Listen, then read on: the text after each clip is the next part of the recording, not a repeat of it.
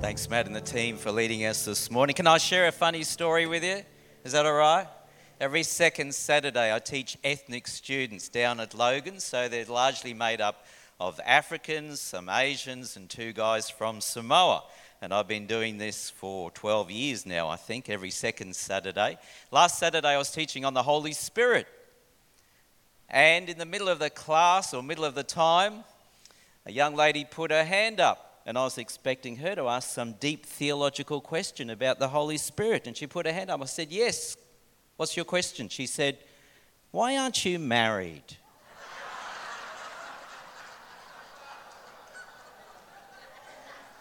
That's deep and theological right there, right? And I said, this is the reason. There's one reason why I'm not married. And suddenly I had the whole class attention, right? Those who had their head down on their desk were suddenly, whoa, what's he going to say? And I said, this is it. This is the one reason. I can go and buy a new shirt. I can go and buy new shoes and come home and not expect the words, why did you buy that? I love it. I buy something and I know when I come home, I'm never ever going to hear those words. And they thought, the students, that's it. They thought that's the reason, right? That's the reason why I'm not married. Yesterday, there's a second part to this story. Yesterday, I went bushwalking with some gentlemen from the Grove Church. And we're at lunchtime. We're sitting out there on Russ Sweetman's beautiful deck at Coolum there, having chicken and chips, talking about rugby league and all the rest of that. And then there was a pause. There was a pause in the discussion. And one of the gentlemen turned to me and he said, Neil, why aren't you married? I didn't realise this has such an interest in people's lives, but obviously does. And so my answer was, well, I can go and buy a new shirt, new shoes. And I come home and nobody says, why did you buy that? And the guy next to me, Lloyd, right, he was killing himself laughing. He said, Neil, you're so funny. And I said, why is that? He said, you would not believe. He said, this morning I got up to go bushwalking. And he said, I opened the wardrobe door and I pulled out a shirt. And my wife, lying in bed, said, why are you going to wear that shirt? I'm not as silly as you think. We come to the next beatitude in our series, chapter 5, verse 4. Blessed are those who mourn, for they will be comforted. Blessed are those who mourn, for they will be comforted. Luke also records in his gospel similar beatitudes to what Jesus spoke in Matthew. Of course, Jesus probably spoke many times these beatitudes to different groups of people. And Luke 6:21 records it as this: Blessed are you who weep now, for you will laugh. Blessed are you who weep now, for you will laugh. The setting of these beatitudes follows a time of intense ministry for Jesus, as told for us in the end of chapter 4. Jesus had been healing many people who had travelled great distances to go and hear him because they had heard of his miraculous healing powers. Huge crowds turned out to see him. Word had spread that this man from Galilee had the power to make the blind to see and the lame to walk and the deaf to hear. And so these people, these crowds, forsaking, perhaps working in the fields that day, doing something else, said to themselves, we must go and hear this man. Living conditions were tough. I talked about that last time, with 90% of the population living in poverty, many living in a depressingly desperate state, in a way where no way their circumstances could be altered, and death being common at a young age. Like the Beatitudes we looked at 2 weeks ago, blessed are the poor in spirit, for theirs is the kingdom of heaven, this Beatitude also would have pricked their ears up. It's a statement of compassion. Blessed are those who mourn, for they will be comforted. Jesus knows what it's like to live in poverty. He also knows what it is to be burdened with human griefs and to carry our sorrows. So as we look at this beatitude this morning, the question, of course, we need to ask is, who are the ones? Who are the ones who mourn? Who are the ones who weep now? Interestingly, the word that Matthew uses for mourn is the strongest word he could have used. This is not a gentle, sentimental kind of sadness, not a, gee, I'm just feeling a little bit down today. But this word is of intense grief. I'm not sure whether you've ever experienced that. I can't say I have. Not intense grief. This is an anguish so great that it results in a flood of tears, not just a little sob now and then. In fact, the best way to state it would be uncontrollable sobbing. And that's the word that Luke uses. So where the first beatitude that we looked at 2 weeks ago was of the poor, and they can be classified as those who are totally destitute, only surviving on the charity of others.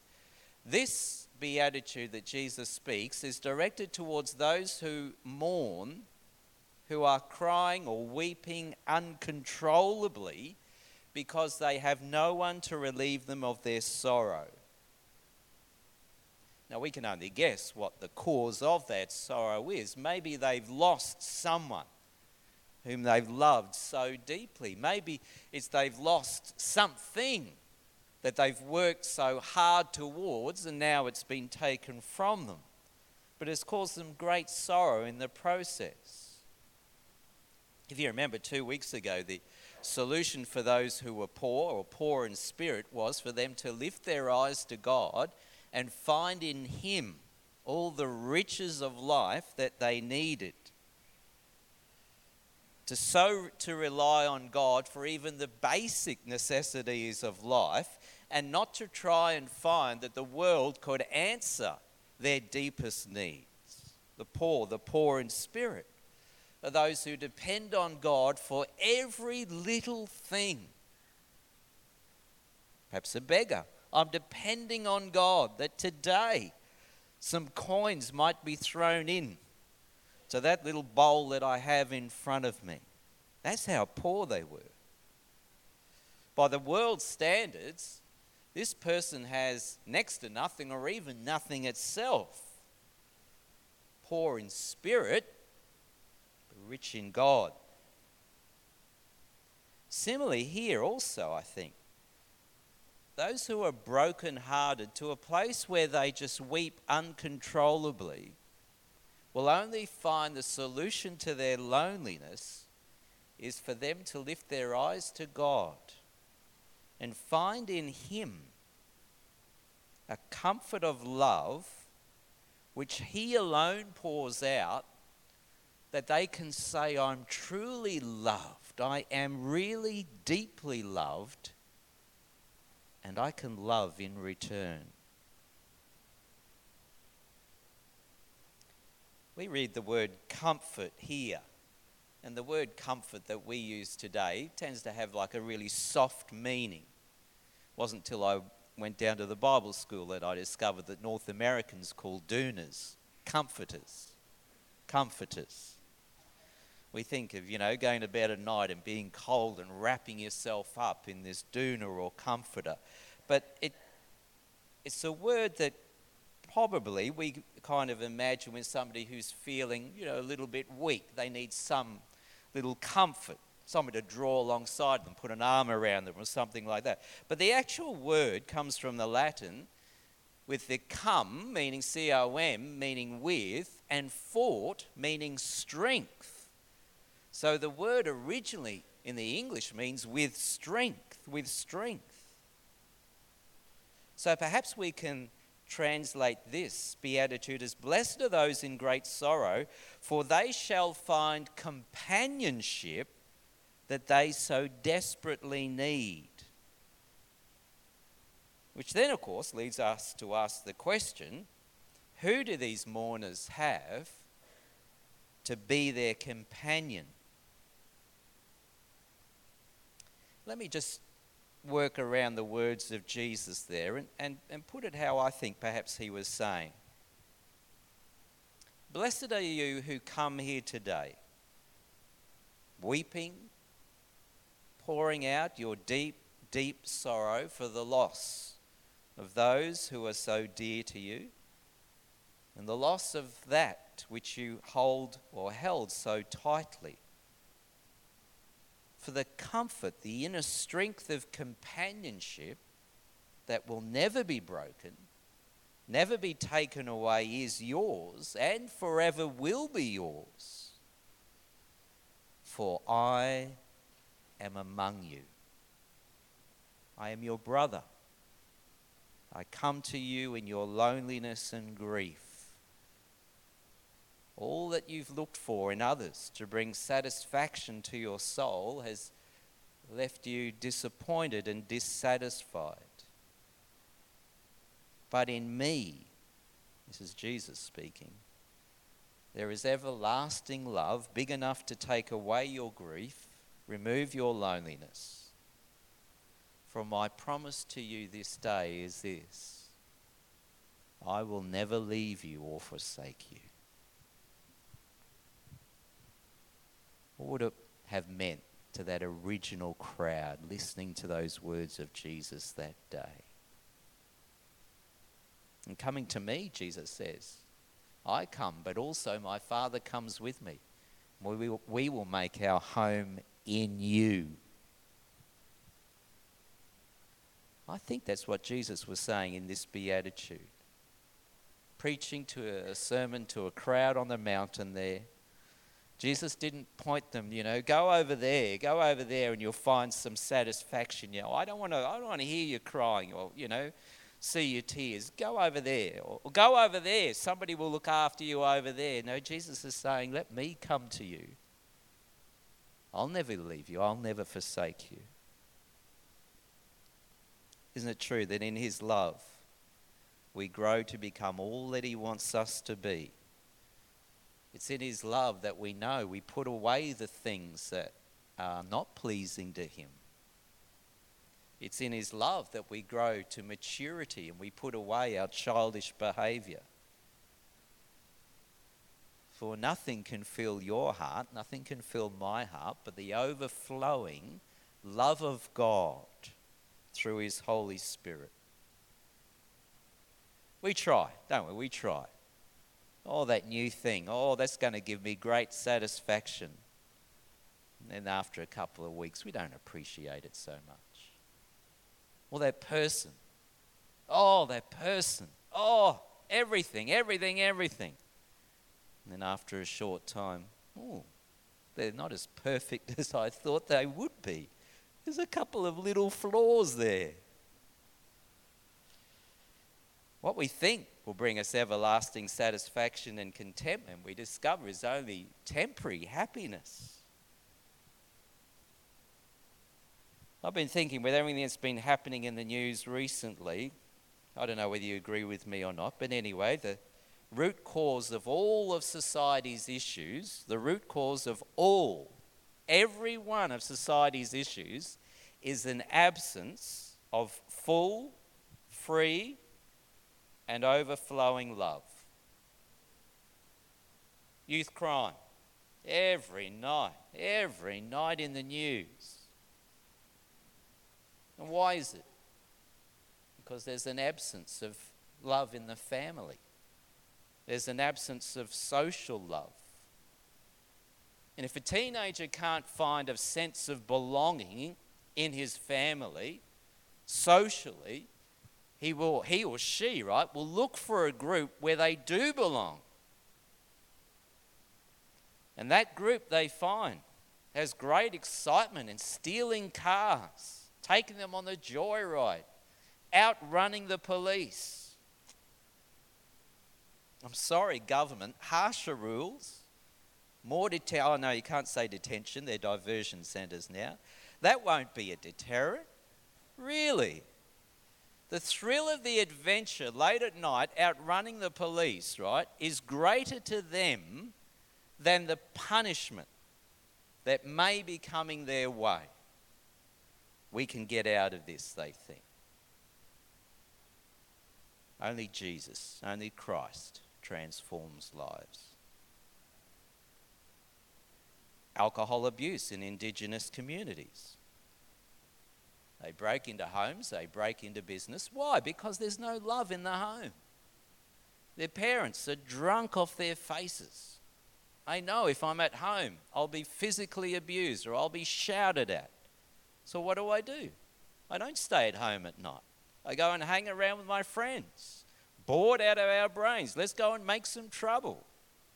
Somebody's got something and I want it, and it's my right that I should also have it, whether I've worked for it or not. Only Christ can transform lives. I've honestly come to this conclusion. Every social ill comes from an absence of love.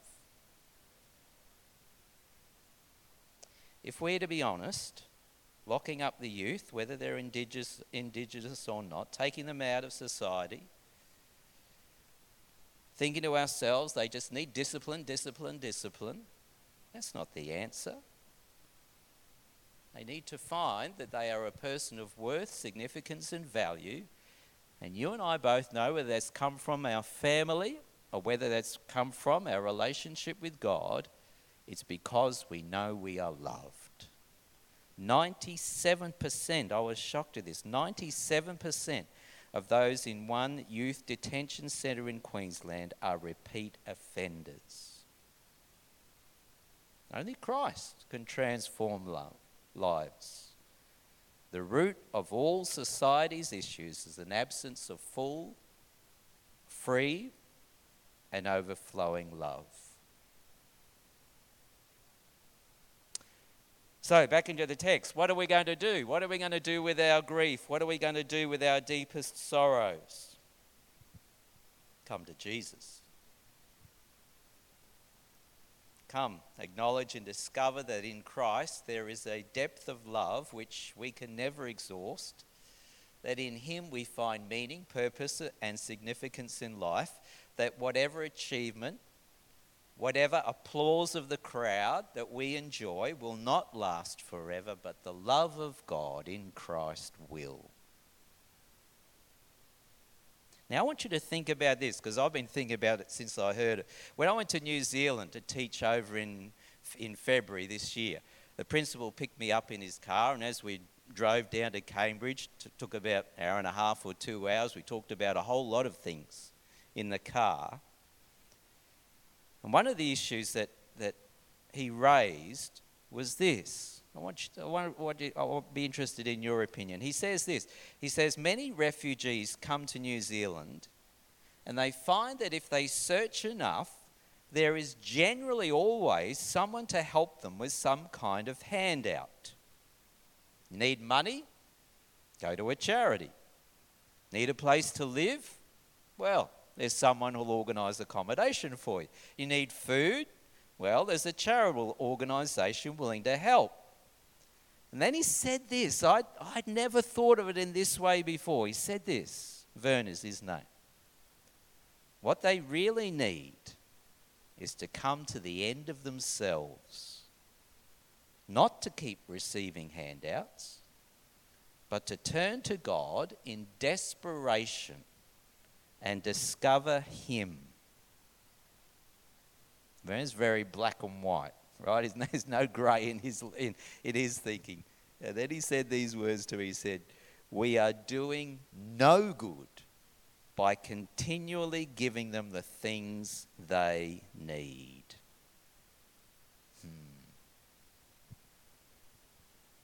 It's only in Christ, isn't it true, that all of our deepest needs are met, not by this world. We find in Jesus a love, and nothing can separate us from his love. The deepest need that you and I have is not success, it's not popularity, it's not achievement, it's not power, it's not strength. It's not the abundance of things. What we really, really need is love. And if love is absent,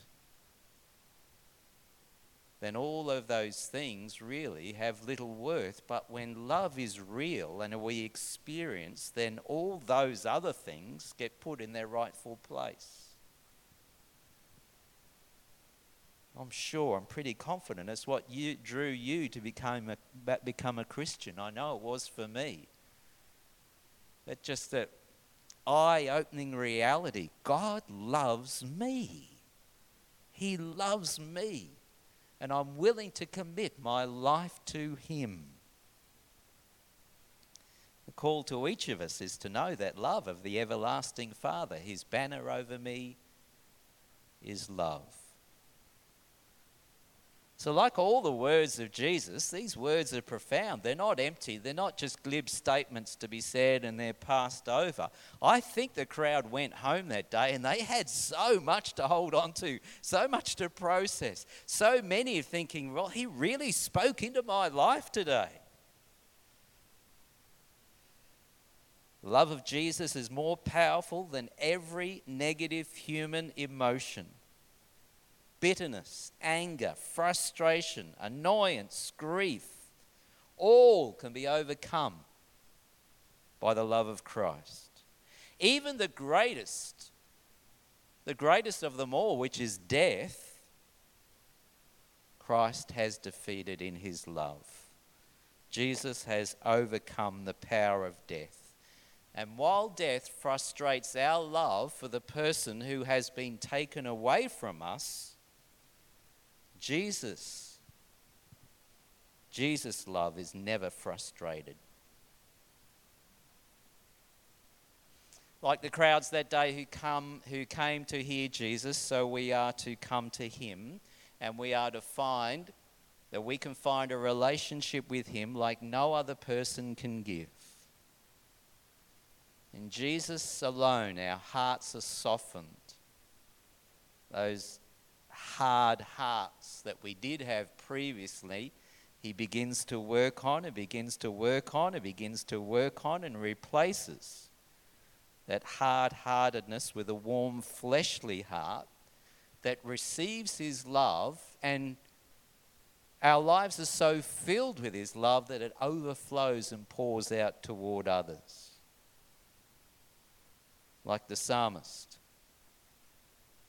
like the picture on the screen says, "Now my mouth is filled with laughter and our tongue with songs of joy." Blessed, blessed, how happy are you, would say Jesus, if you weep now, for you shall laugh.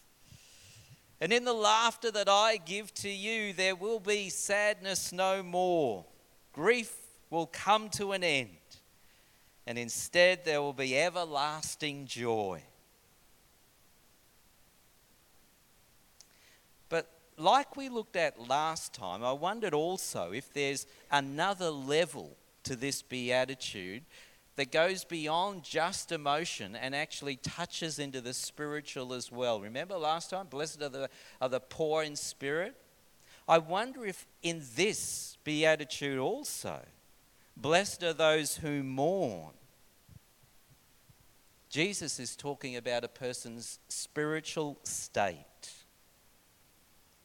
Those who are aware of their spiritual need and who mourn over their wretchedness, like Paul would write in Romans chapter 7, "O wretched man that I am, who will rescue me from this body of death?"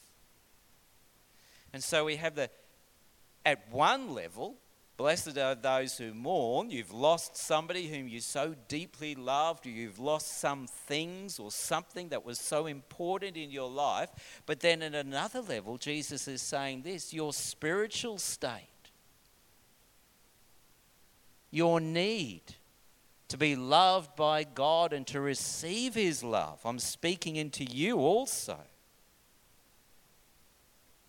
And if that's true, if there are two levels to this beatitude, then Jesus is speaking to us that We need to come to him acknowledging our insufficiency and his sufficiency. One without the other is never enough. We can try to ignore our poverty of spirit. We can try to cover it up. We can try to substitute anything but Christ, thinking this will make me a better person, this will make me a whole person, this will make me a good person. It's only when we come to Jesus personally. Otherwise, we'll remain in our impoverished spiritual state forever. When we come to Christ, and we come to Christ through repentance, not only the sorrow of what we have done, but the sorrow for who we are. Real repentance goes to a much deeper level than just what we've done. It comes into the very center of who we are. Lord, I'm not what you created me to be. And I want you to change me. And then, it's only then when we're allowing the Spirit of God in us to have his way in us, changing us, that our behavior changes also.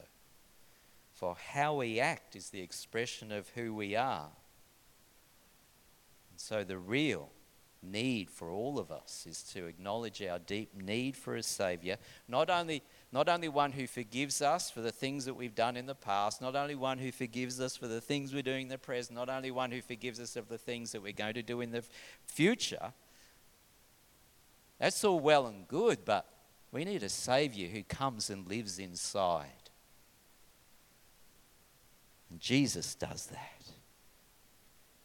If we've only come to Christ, acknowledging that my sins of the past are forgiven and my sins in the present are forgiven, my sins in the future are forgiven, and then that's it, every day we will fall and fail, we'll fall and fail, we'll fall and fail.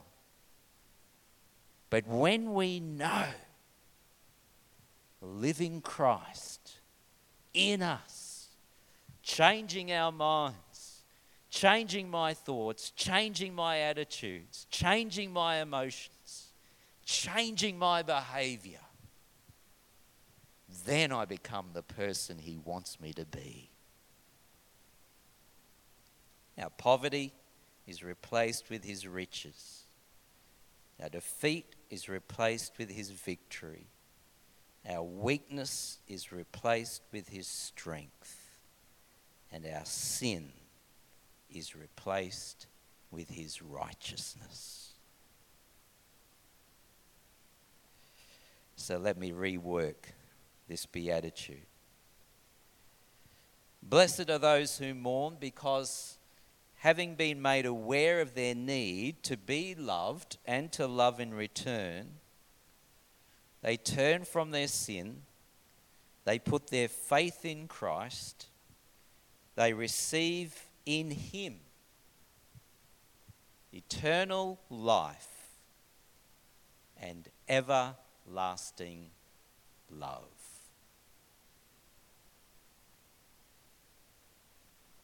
Let's pray. Oh, Jesus. Lord, we're thankful this morning, Lord. You not only forgive us of our sin, Lord, that is a wonderful thing, but the gift of your Spirit, Lord, within us, getting rid of all the filth and the muck that we know is there, replacing it with light and life and love. Come and fill us afresh this day, Lord, we pray. May our hearts be overflowing with the love of the Holy Spirit shed abroad in our hearts. For your sake and for your glory we pray. Amen.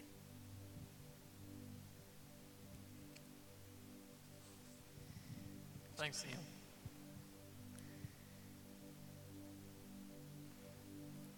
Good. Well, if you've been encouraged, let's stand together And let's sing a song which speaks of this.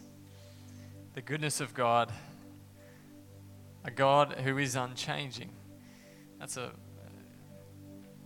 good thought. The Father has always been where He has always been. And let's think on that now as we sing this song.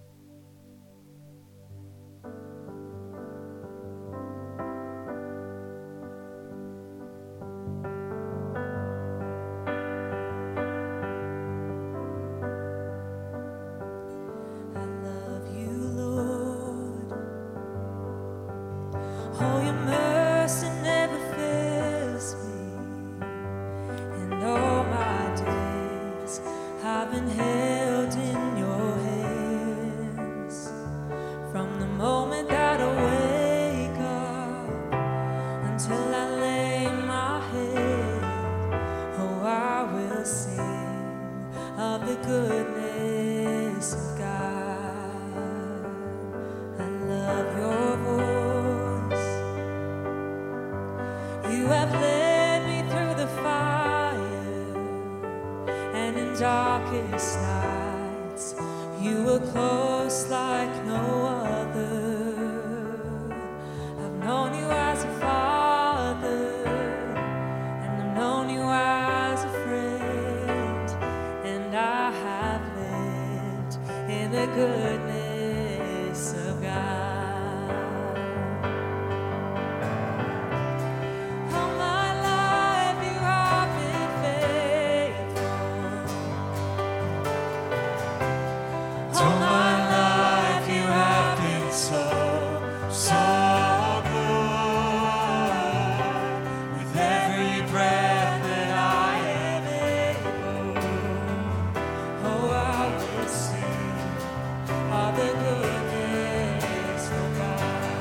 Running after me. Your goodness is running after, it's running after me. Your goodness is running after, it's running after me. With my life laid down and surrendered now, I give you everything. Your goodness is running after, it's running after me. Your goodness is running after, it's running after me.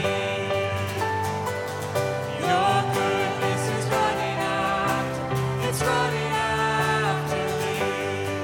With my life laid down and surrendered now, I give you everything.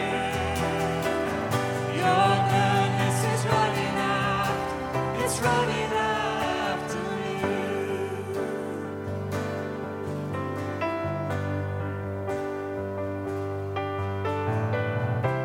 And all my life you have been faithful. And all my life you have been so, so good. With every breath that I am able, oh, I will sing of the goodness of God. All my life you have been faithful. All my life you have been so, so good. With every breath that I am able, oh, I will sing of the goodness of God. Oh, I'm gonna sing of the goodness of God.